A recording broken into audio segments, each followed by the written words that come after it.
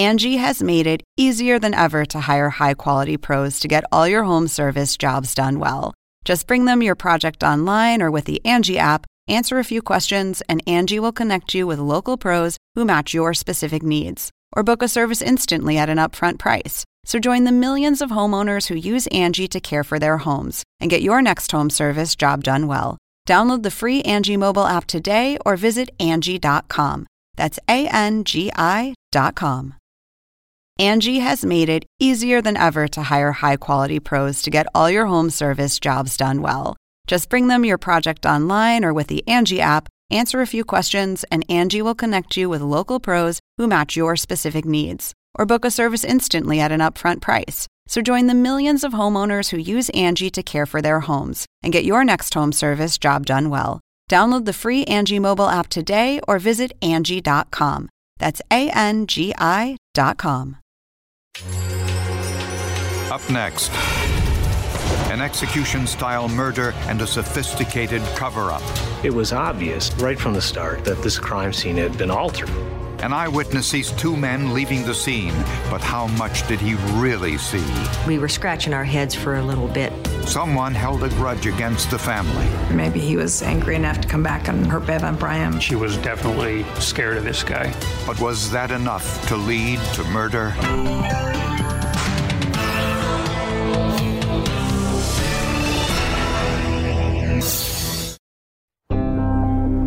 Eight months after getting married, Brian and Beverly Mauck moved into their dream home in rural Washington state. She loved him so much. He loved her so much, too. Yeah, I mean, it showed in their eyes. 30-year-old Brian worked for an air conditioning company. Beverly, 28, was a secretary at a car dealership. A mutual love of sports brought the two together. He had been in the same sports that she had been in, and they loved showing their scars off, each of them. You know, and where they got this and where they got that. And they were a wonderful match. At 5 a.m. on a November Saturday morning, a friend arrived at Brian Mauck's home to pick him up for a day of hunting.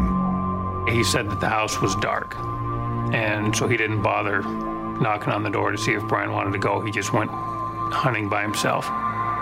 The friend called later that morning, but no one answered.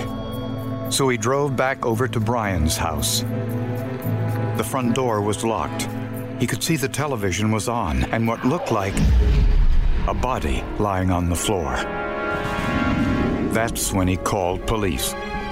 I just remember it was just very, very bloody. Blood everywhere. They found both Beverly and Brian Mauck had been murdered. I broke down and was screaming, and I was like, I have to get out there, I have to get out there. I have to see for myself. Each of them had been shot 3 times at close range with a .22 caliber pistol. There was definitely an execution-style element to it. It looked like they had been shot and then shot again to make sure they were dead. From the location of the shell casings, it appeared that Brian was shot in the living room. Beverly most likely heard the shots from the bedroom and ran out to see what was going on. She made a run for the front door, and our suspect caught her at the front door, and that's where he shot her. The evidence shows that the killer dragged Beverly's body next to her husband's and covered them both with a sheet from the bedroom. This was essentially a swath of blood 2 or 3 feet across and 10 to 15 feet long that leads right to the victims' bodies. There were unusual striations in the blood trail. We just could not figure out what caused that particular blood pattern. The answer was found in the kitchen. Someone had swept the broom through the blood and spattered it up onto the wall. The killer might have used the broom to remove his shoe impressions. He also used a rag to remove other evidence. They're trying to eliminate fingerprints. And what they used to do that with had blood on it because there was blood smears on the light switches and there was blood smears on the doorknobs. The fact that television was on told investigators even more. There was no fast, I gotta get out of here. There was very deliberate cleaning up, covering up, trying to hide what had happened. The motive didn't appear to be robbery. Brian had a considerable amount of cash on his person. There were guns in the home that were not taken. There were a number of valuable items were undisturbed.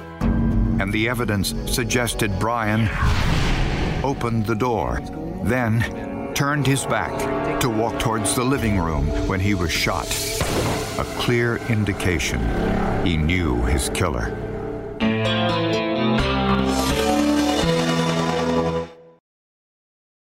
Angie has made it easier than ever to hire high-quality pros to get all your home service jobs done well. Whether it's routine maintenance, an emergency repair, or a dream project, Angie lets you compare quotes from multiple local pros, browse homeowner reviews, and even book a service instantly. Angie's been connecting people with skilled pros for nearly 30 years.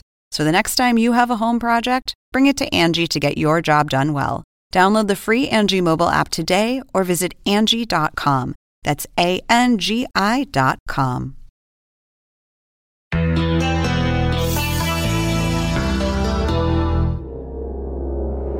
Brian and Beverly Mock were murdered in their home in the middle of the night. Their family said the couple had no known enemies. It breaks my heart. She can never be a mother. She wanted that so bad. And I know Brian wanted to be a father so bad, and they had so much to offer. They just were two of the nicest, trustworthy people. Their kids would have been perfect. The killer spent several hours cleaning the crime scene. It's a risky thing to do, of course. The longer a criminal stays at the scene, the greater the risk that they're going to leave evidence behind or leave a telltale clue. And that's precisely what happened. The killer inadvertently left clues while cleaning up. After he covered the bodies with a sheet, he stepped on it. The bottoms of his shoes were clean, but he created a shoe impression in the blood on the floor underneath the sheet. It was a zigzag pattern or a very distinct shoe mark that you could see left in the blood. The fact that the killer spent so much time at the scene aided in the discovery. She'd been dried for a while. It's probably helped things, at least preserve the print in the floor anyway. A computer search of the shoe patterns indicated this was a Madsen brand work shoe. The killer also left evidence in the couple's bedroom. It looked like a fingerprint could have been on a door jamb in the southeast bedroom. But the ridge characteristics were in a U shape, meaning the finger would have been upside down. That would make sense, except this print was 5 feet from the floor. Someone would have to be standing on a ladder to leave a print like this. But there was another possibility. The ridge detail of palm prints runs in the opposite direction of ridge detail on fingerprints. The fingerprint that we had from the house wasn't actually a fingerprint, but it was a palm print. I'm thinking that he left the bloody palm print on the door jamb when he was using it to balance himself when he was cleaning something else up, perhaps with a paper towel, not realizing that his hands got blood on it and it's resting on the door jamb. Law enforcement has a separate database for palm prints called Morpho. Unfortunately, this one didn't match any in the database. In a search for suspects, police questioned everyone in the sparsely populated neighborhood. A couple across the street, Daniel and Jennifer Tavares, said they heard gunshots around 7 a.m. They thought the shots were from hunters. Daniel got up and looked out the bedroom window, which faced the Mauch's house. He saw a red pickup truck leaving the Mauch's driveway. He said there was a passenger whom he didn't get a good look at. He described a driver, however, in great detail. A white male, roughly 6'2" in height, perhaps 230, 240 pounds, with long hair and a ponytail. The truck turned around in the cul-de-sac and sped away. Neither family nor neighbors knew anyone matching the driver's description. police began checking the hundreds of red pickup trucks in Pierce County. Meanwhile, Beverly's mother pointed to another suspect. I know she was afraid of somebody that he brought into their home, and I think she shared that with O'Brien. He was 21-year-old Jeremy Flynn, who lived just a few houses away. He had a juvenile arrest. He was a suspect in a burglary and a suspect in a theft. Witnesses said Jeremy attended a party at the Mauchs' home about 6 weeks before the murders. Flynn was so drunk and belligerent that Brian asked him to leave. The two argued and almost came to blows. Whatever took place at that party or afterwards definitely left an impression on Beverly, and she was definitely scared of this guy. And she was nervous about this young fellow, didn't like to be alone at the residence when her husband would be away. The morning after the party, the Mauchs discovered items missing from their home, and they confronted Jeremy about it. A handgun that belonged to Brian was stolen, and I believe Beverly's or one of their cell phones had been taken. And so I figured maybe he was angry enough to come back and hurt Bev and Brian. But the handgun wasn't a .22 caliber like the one used in the murders. Jeremy didn't own a red pickup truck, and 3 people provided alibis for Jeremy for the time of the murders. He had almost been completely eliminated as having anything to do with this whatsoever. So police went back to their only eyewitness. Except this time, his story began to change.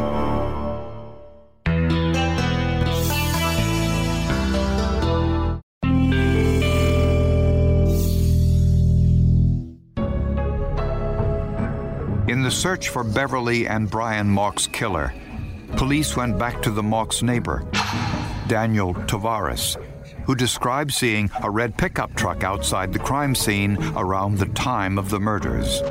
His description of the 2 men inside was detailed. The more detail that a witness can give you, an eyewitness to someone who might well be associated with a crime scene, the better it is.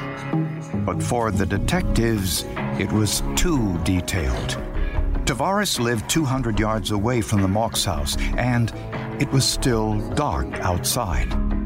He gave descriptions of these men, from hairstyle to how many days it had been since one of them had shaved, the color of their shirt, the types of shoes they were wearing. He even went so far as to describe this person as having a pock-marked face.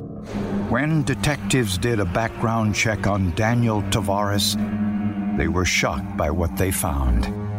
Tavares had served 16 years in prison for manslaughter, and he'd just been released 4 months earlier.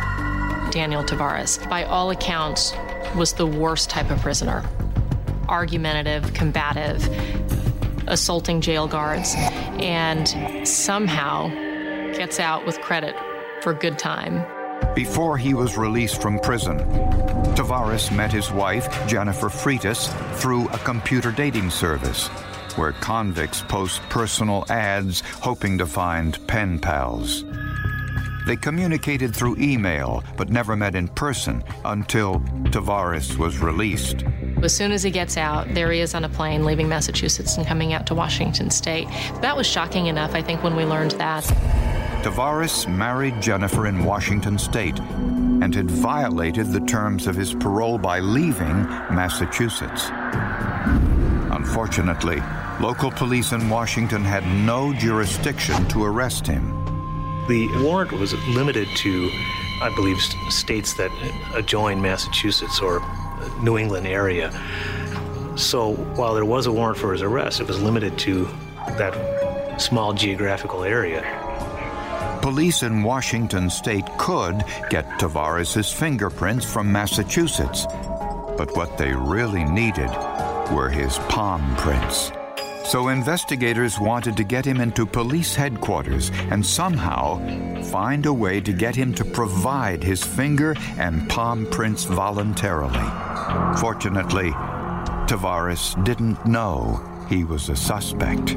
He was cooperating. He was bending over backwards. He was thinking that we were buying his stories. Their idea was to ask Tavares for help in preparing a composite sketch of the Mox killers. I just thought that it would be easier and safer to get him down here, thinking he was coming down here voluntarily on his own to talk to a sketch artist.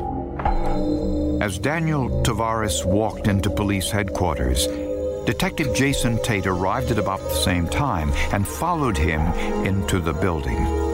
It had just rained, and Tavares was tracking wet shoe prints onto the floor of the entranceway. Detective Tate thought they looked familiar. I needed to get inside and get somebody out there before things started to dry and disappear. Mary Lou Hanson O'Brien rushed out with her camera. Because the print was in water on a rough surface, it was impossible to compare fine detail. But the treads on the shoe were clear and distinctive. And it was a unique pattern. There was not a lot of detail to the pattern. Was this the same shoe that left the single bloody shoe impression at the crime scene?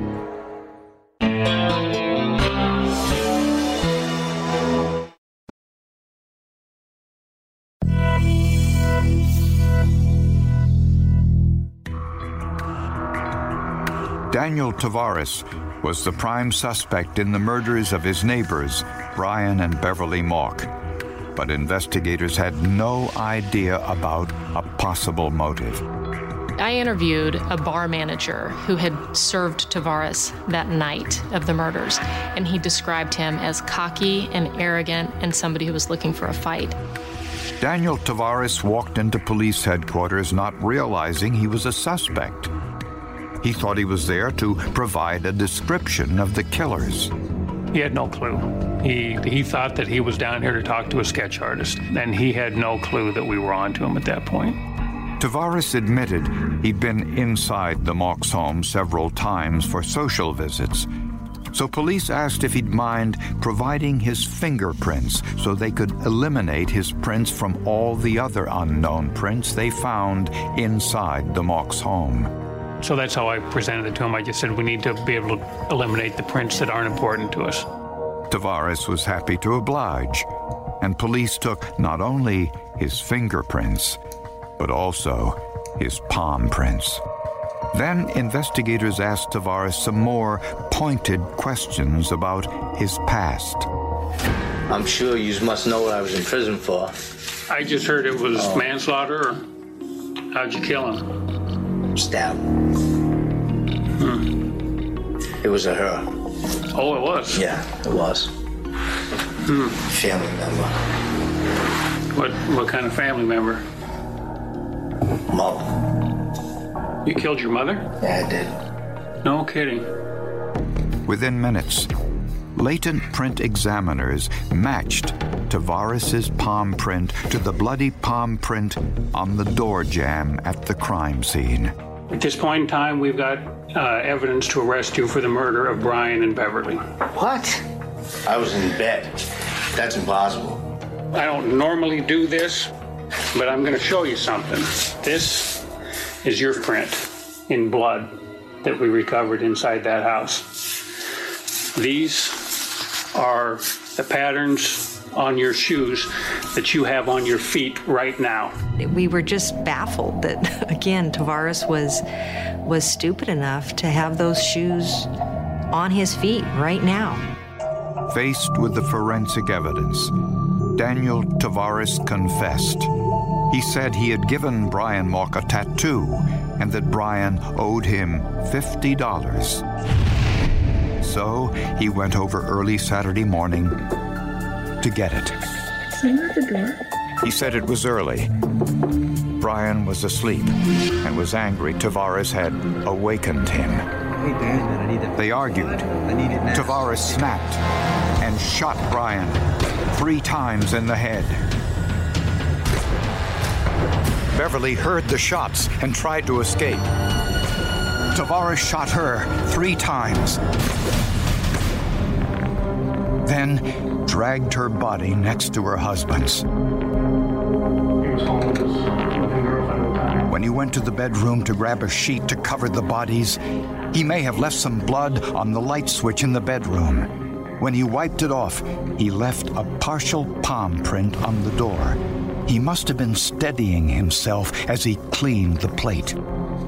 Over the next several hours, Tavares used a broom to get rid of his shoe prints. But when he stepped onto the sheet covering the bodies, his weight created a shoe impression in the drying blood on the floor under the sheet.